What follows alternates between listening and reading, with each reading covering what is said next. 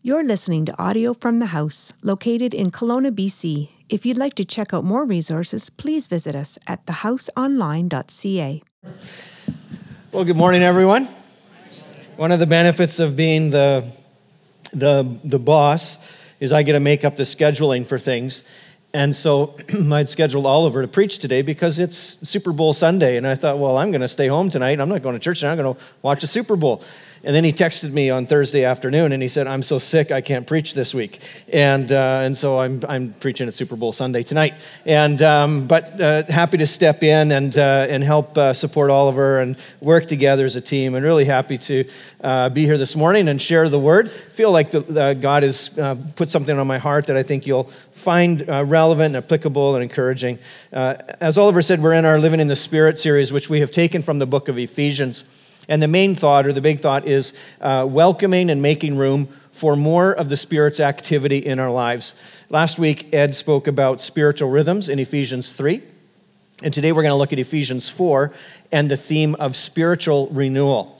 And it's a great topic that, as I was looking at renewal as a subject, I ran across something interesting, that our physical human bodies have between 50 and 75 trillion cells.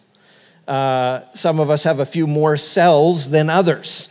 But somewhere in that 50 to 75 trillion cells, which is quite a lot, I think. I don't even know what a trillion is, but it's a lot. And the interesting thing is all of our cells are in a process of cellular renewal. They are dying off and being replenished and rejuvenated at different parts, different ways. And our body is being rejuvenated and renewed at different times in different parts of the body. The stomach and intestines are completely renewed every 5 days. Part of that's because of the corrosiveness of the acids and things within our system. Our liver is renewed completely from beginning to end. Takes about 150 to 500 days, maybe depending on how you're using your liver and how long it takes to get renewed. And the skeletal system in our body it takes about 10 years for that to be renewed. And the interesting thing is that all of our physical self is in a continual state of renewal. And it's so important and it's so crucial that without it, our bodies would become weakened, we would become sick, and we would die in not too long of a time frame. We need to be renewed. And the parallel, I think, is there to the idea of spiritual renewal. That our hearts, our attitudes, our minds, the core of who we are, we need the continual renewal of the Spirit of God to kind of turn over to fresh life, new direction, and all those kinds of themes. And spiritual renewal, I would say, looking at the studies and looking at the subject, that spiritual renewal is mostly a renewal in how we think. Ephesians 4, 21-24, our text today says, "Since you have heard about Jesus and have learned the truth that comes from him, throw off your old sinful nature and your former way of life, which is corrupted by lust and deception. Instead, let the Spirit renew your thoughts and attitudes. Put on your new nature, created to be like God, truly righteous and holy." Verse 23 says, "Let the Spirit renew your thoughts, your attitudes, your core, your thinking." And part of living in the Spirit is allowing the Holy Spirit to renew our minds, to reshape our cognitive kind of place and experiences. Think about how much is won, how much is lost by what goes on in our minds. There are some truths to spiritual renewal that I see from the text and from this subject in Scripture. One is that changed behavior follows changed thinking. Business coach Michael Hyatt, he says that when a company loses its edge, usually there is a leader in the organization that has become stuck in the same old patterns of thinking. The leader sets the organization's vision, the vision for the whole entire organization. And should they fail to identify consumer trends or adapt to changes in the marketplace, the company will stagnate. Innovative product launches, brilliant marketing strategies from 10 years ago are not going to work with the same impact as they will today. And regardless of the industry or the organization, successful leaders stay sharp by renewing their thinking, by not just going over the same old ways, the same old patterns. Michael Hyatt, it's interesting to note, is a Christian, and he built his coaching practice on the biblical worldview that would say changes in behavior always follow changes in thinking. And this becomes the core of his coaching practice of working with high-capacity leaders. And Scripture would say it like this. Romans 12:2 in the NLT, which is a version I normally use, says this: don't copy the behavior and customs of this world, but let God transform you into a new person. How? By changing the way you think. Then you will learn to know God's will for you, which is good and pleasing and perfect. Change your thinking, change your life.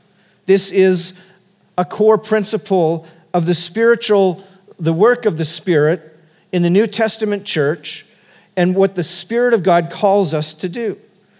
As I was looking at this passage, one of the things I often like to do when I'm preaching is we're looking at a couple of verses, I like to look at a few of those power words or those big words that are like kind of the big thought words. And I like to look in the Greek and say, okay, what's kind of the context? What's the understanding of how that word was used in the day it was written down for the manuscripts in the Greek language? And I discovered that the word for renewed in Ephesians, as it's used here, is literally translated as renovate. That the Spirit of God wants to renovate our thoughts, renovate our minds, our thinking. Renovations have a couple key phases. I'm certainly no contractor or expert builder, but I can tell you that the first part of a renovation is to clear out the old junk. You can't renovate a house if you keep all of the old, broken, run-down, outdated junk. Tear up the old carpet, knock out the old cabinets, remove the sink, cut out the areas where it's moldy and decrepit and whatever it is you're trying to renovate, whatever it is you're trying to update and bring new life and new vision to. And in the same way, we have to get rid of the old junk so the Spirit can build something new in our lives. Somehow we've become more comfortable by keeping around the old junk. You sometimes go into somebody's house and it's like being beamed back to 1975. Everything about it. And you're like, is this the year 2020? Like, where am I? And I wonder if sometimes our spirits smell a little bit stagnant, a little bit moldy. We got like plastic, like grandma's couch over the fabric. It's like nothing is fresh. We're still stuck in the same experiences or the stories. And sometimes being a part of a renovation means we get rid of the old before the new can come. Well, Ephesians 4:22 in our text says it like this. It says, throw off your old sinful nature and your former way of life, which is corrupted by lust and deception. Throw off the old self, throw off the old living, the old way of thinking, throw off the lusts of the world, throw off the things that maybe are just, there's no heavenly value or redeeming value in them. They're just things, temporal things of this life with no eternal value. You see, we're shaped by those things which hold the most space in our life. When we look at our lives, we say, what gives us the most, what do we focus the most on? What we put the most energies in? What takes up the most time in our calendars, in our thinking, and our life energy? Those are the things that ultimately are shaping our lives. A few years ago, I made some strategic decisions to clear out some of the clutter in my life. I was on my phone way too much, and I've shared this before, but I made a strategic step in my life to create some space, to create some margin, and I'm a year and a half or so into those decisions, and I am a better off person for it. and I like the results. It seemed like there was always something to check on my phone that ultimately was not really important. It seemed like there was always somebody trying to get a hold of me for something that could have waited until 9 a.m. the next morning. I shut off all the notifications and alerts on my phone. I logged off Facebook and Twitter, and I wasn't on there. And part of it's because I was just too accessible. I was too distracted. Part of it's because I was too worked up. Have you ever noticed that Christians just say really dumb, stupid things on social media? And I'd be like, oh. I think to myself, man, if I wasn't that guy's pastor, I would punch him on Sunday morning. And sometimes I'd just be riled up. I'd be irritated by some of the dialogue and the nastiness and I didn't want that anymore. And I didn't like the fact that I was being data mined. And everything I was seeing in my feeds was this honed down kind of presentation of a slanted political ideology. I hopped off some of those platforms in the fallout and the heat of election time. I resented that I was being data mined and everything in my feed was about advertising, more and more advertising, and more links to articles that reinforce certain perspectives and views and corporate greed. And I just needed to create some space. So there's no judgment on you if you use your phone. You might be on your phone right now. You might be scrolling through right now. Shame on you. But there's no shame, there's no judgment. Just because you're on Facebook or whatever, that's cool, that's good. It's me. I knew that the Spirit was leading me to say, you need to create some space. What does it look like to be renovated in your heart? What does it look like for the Spirit of God to renovate your thinking? Because part of the renovation is deconstructing and clearing out useless, outdated, broken down, old junk. And our hearts become full of that kind of stuff. Are you being shaped by the things of the world or the things of the Spirit? Is there something Jesus wants you to clear out so he can build something new? And of course, the other part of the renovation is building something new. Something new comes up, a clean slate, a clean canvas. Ephesians 4:24 says it like this: put on your new nature, created to be like God. Colossians 3:10 says, put on your new nature and be renewed as you learn to know your Creator and become like him. When we see words like putting on your new nature and being renewed, these are in multiple places in the New Testament scriptures.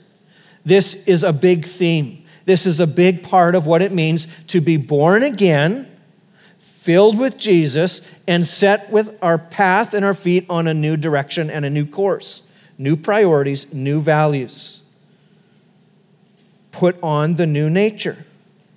Well, when the biblical text uses that language, that when it says put on your new nature, the language that it's actually using is the same wording that we use when it's describing someone putting on their clothes, getting dressed, getting clothed, putting on an overcoat. We put on the nature of Jesus over it. We clothe ourselves, we cover ourselves in it. And the understanding and the background of that is because the Jewish audience who received the scriptures, who were taught by the disciples, taught by Jesus, who were Jews themselves, the Jewish meaning is that in all of the clothing had a significance. All of the clothing had a spiritual meaning. And when they put it on, it meant they were going to prayer, they were going to the temple, they were being identified as God's people. And their clothing symbolically told everybody else around them, I am a follower of God. And in the same way, we are instructed in Scripture to put on our new nature. Putting on our new nature is covering ourselves in things that look like Jesus. That's what it means. love, joy, peace, kindness, goodness, faithfulness, gentleness, self-control. These things are the evidence of the Spirit's work in our lives. Those are the things that allow the world around us to see we are walking for Jesus. He's filled us in our heart. He's given us new direction, new purpose. Those are the evidences. Those are the things that begin to shape our lives. Spiritual renewal happens when we let those things inform our thinking. Renewal is allowing the Spirit to lead us into things we wouldn't normally see or do on our own. It's new thinking. I want to tell you about Nick and Glynis Short, who are a part of our church community here in Kelowna at the house. They moved to Canada from South Africa in the 90s, started a new life. They spent most of their life in North Vancouver, and they've been coming to the house since they made a few trips to Kelowna in the summer, and since the fall they've relocated and are part of our community. And about 10 years after they moved from South Africa, they returned in the early 90s for a visit.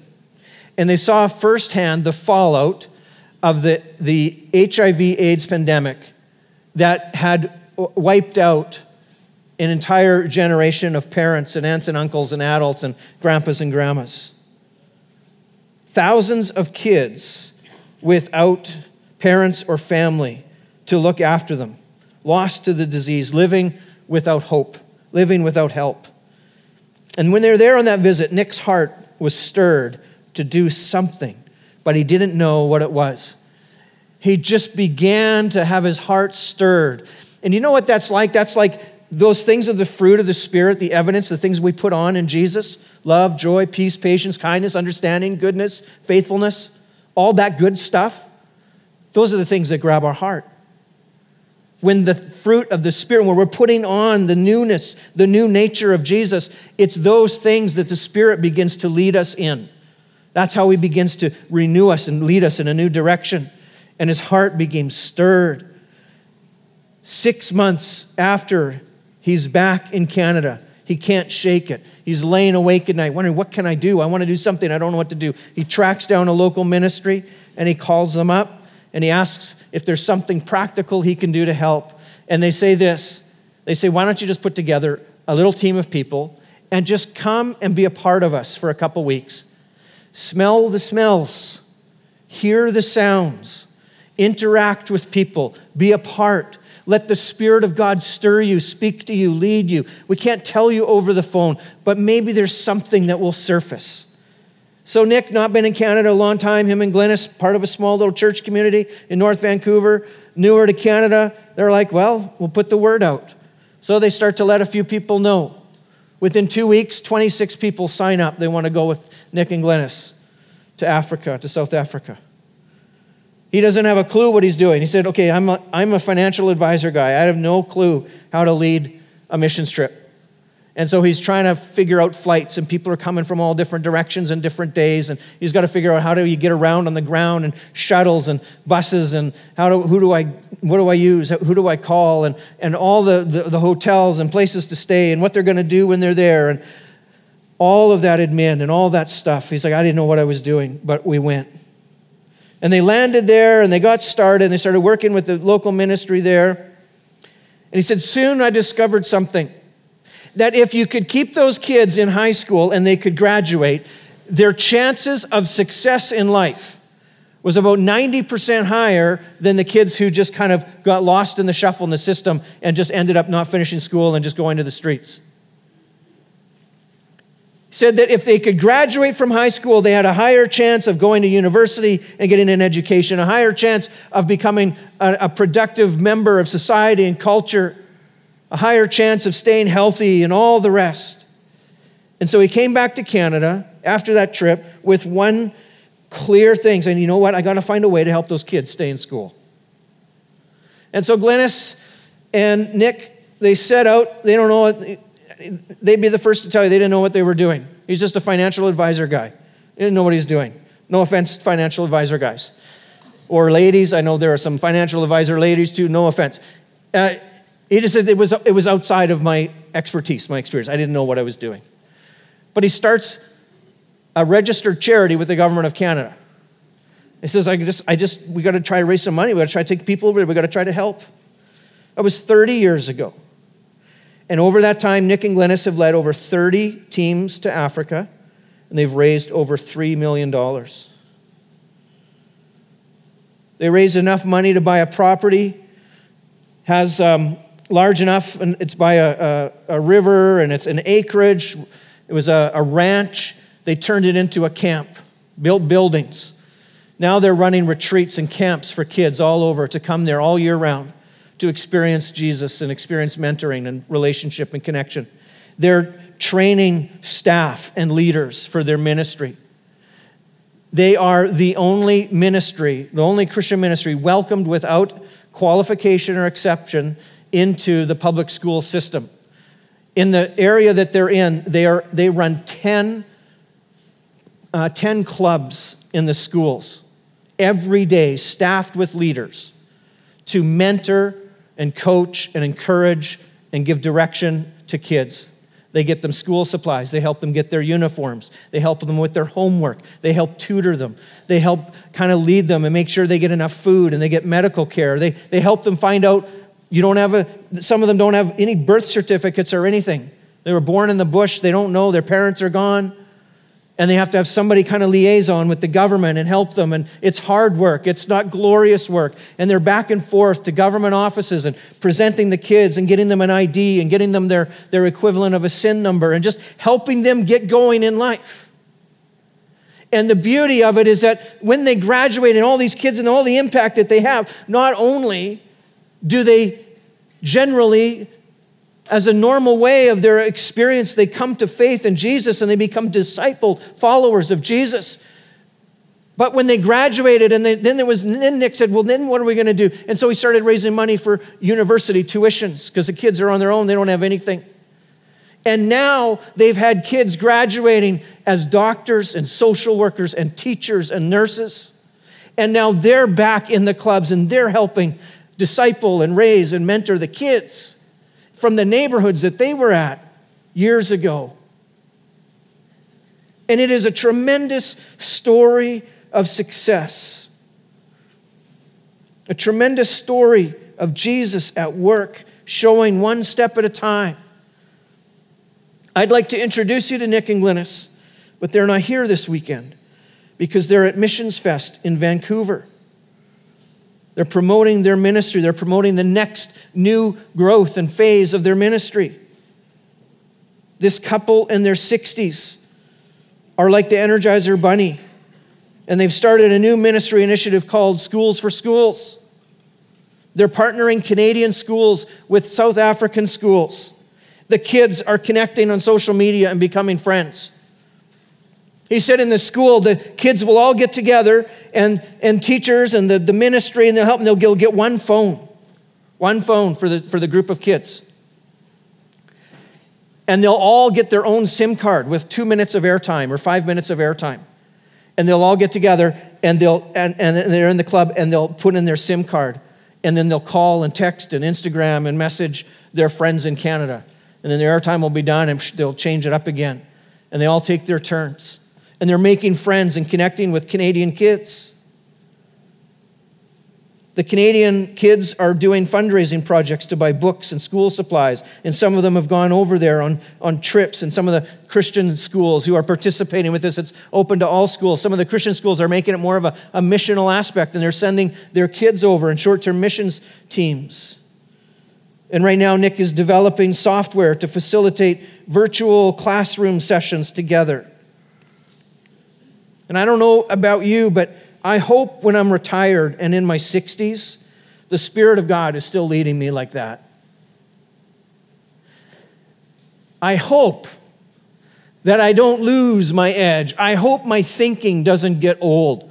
I hope I don't get comfortable. I hope that I don't lose the perspective of heaven and eternity and the significance of following Jesus and reaching people for Jesus. The urgency, the passion to renew my thinking, to stay fresh, to let the Spirit of God lead me into new things. The coolest thing about Nick and Glynis is that when you meet them, you'd never know that this is their story. They never had ambitions to create and lead a ministry that has changed hundreds, if not thousands, of lives. They just began to walk out what the Spirit of God was tugging and leading them in their heart. As they clothed themselves in more of Jesus, Jesus was able to grab more of their heart. I'm going to get the band to come, and we're going to get ready to close this morning. Maybe you're sitting here today and you're thinking, well, that's a great story, but nothing in my life is that amazing or significant. There's no way I can do that. Well, the point of the story is not that we should all be leading multi-million-dollar ministries in Africa. That's not why I told that story.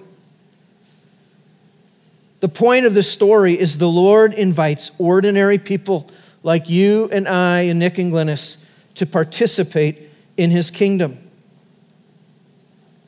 And when the Spirit of God renews our thoughts and attitudes, He can lead us into things we wouldn't see or do on our own. He sets us free. We're no longer focused on the things of the world, but instead we fix our eyes on the things of the Spirit. We don't all become leaders of international ministries, but we're all participants in God's kingdom. It just looks different for each one of us. And as kind of one of the heart and the focus in our series is that the Spirit of God is active, living, and powerful, and at work building the kingdom of God in the world around us. And there is an invitation to every believer to participate in that ministry, participate in that work. And the kingdom of God is advancing, and Jesus is at work, not just in churches at 10 o'clock or 11 o'clock on Sunday morning, but He is active in your life on Monday, Tuesday, Wednesday, throughout the week. Your friends, your workplaces, where Jesus has placed you.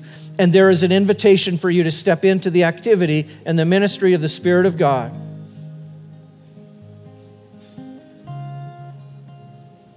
And the main question is really, what is the Spirit saying to you? Part of living in the Spirit, part of renewing our thinking, is letting the Holy Spirit lead us. Lead us in His plans, lead us into places, experiences, and things we maybe don't see on our own or wouldn't attempt on our own. What is the Spirit saying to you?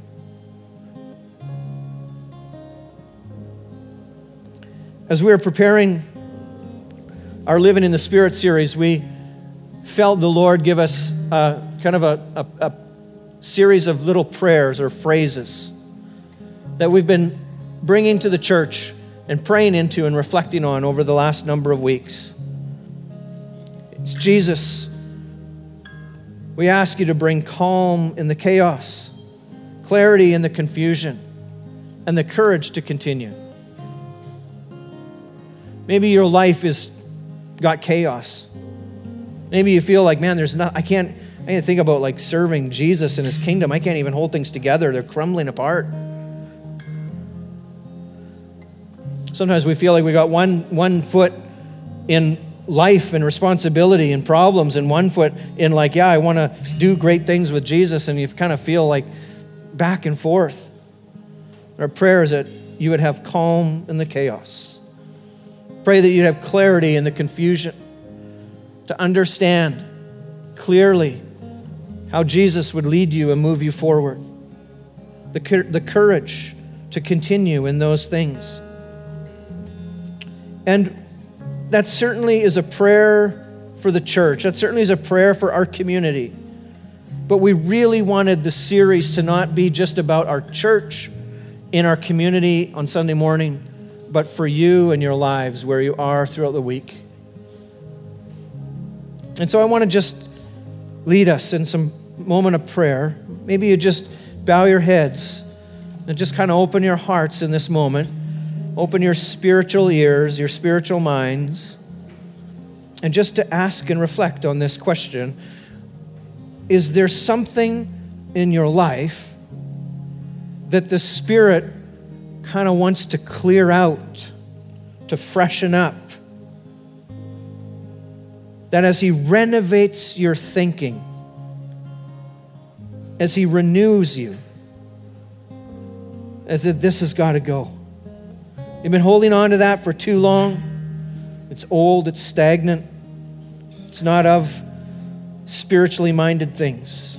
It's too important. Let the Spirit just speak into your heart about what needs to be renovated, what needs to be knocked down and cleared out.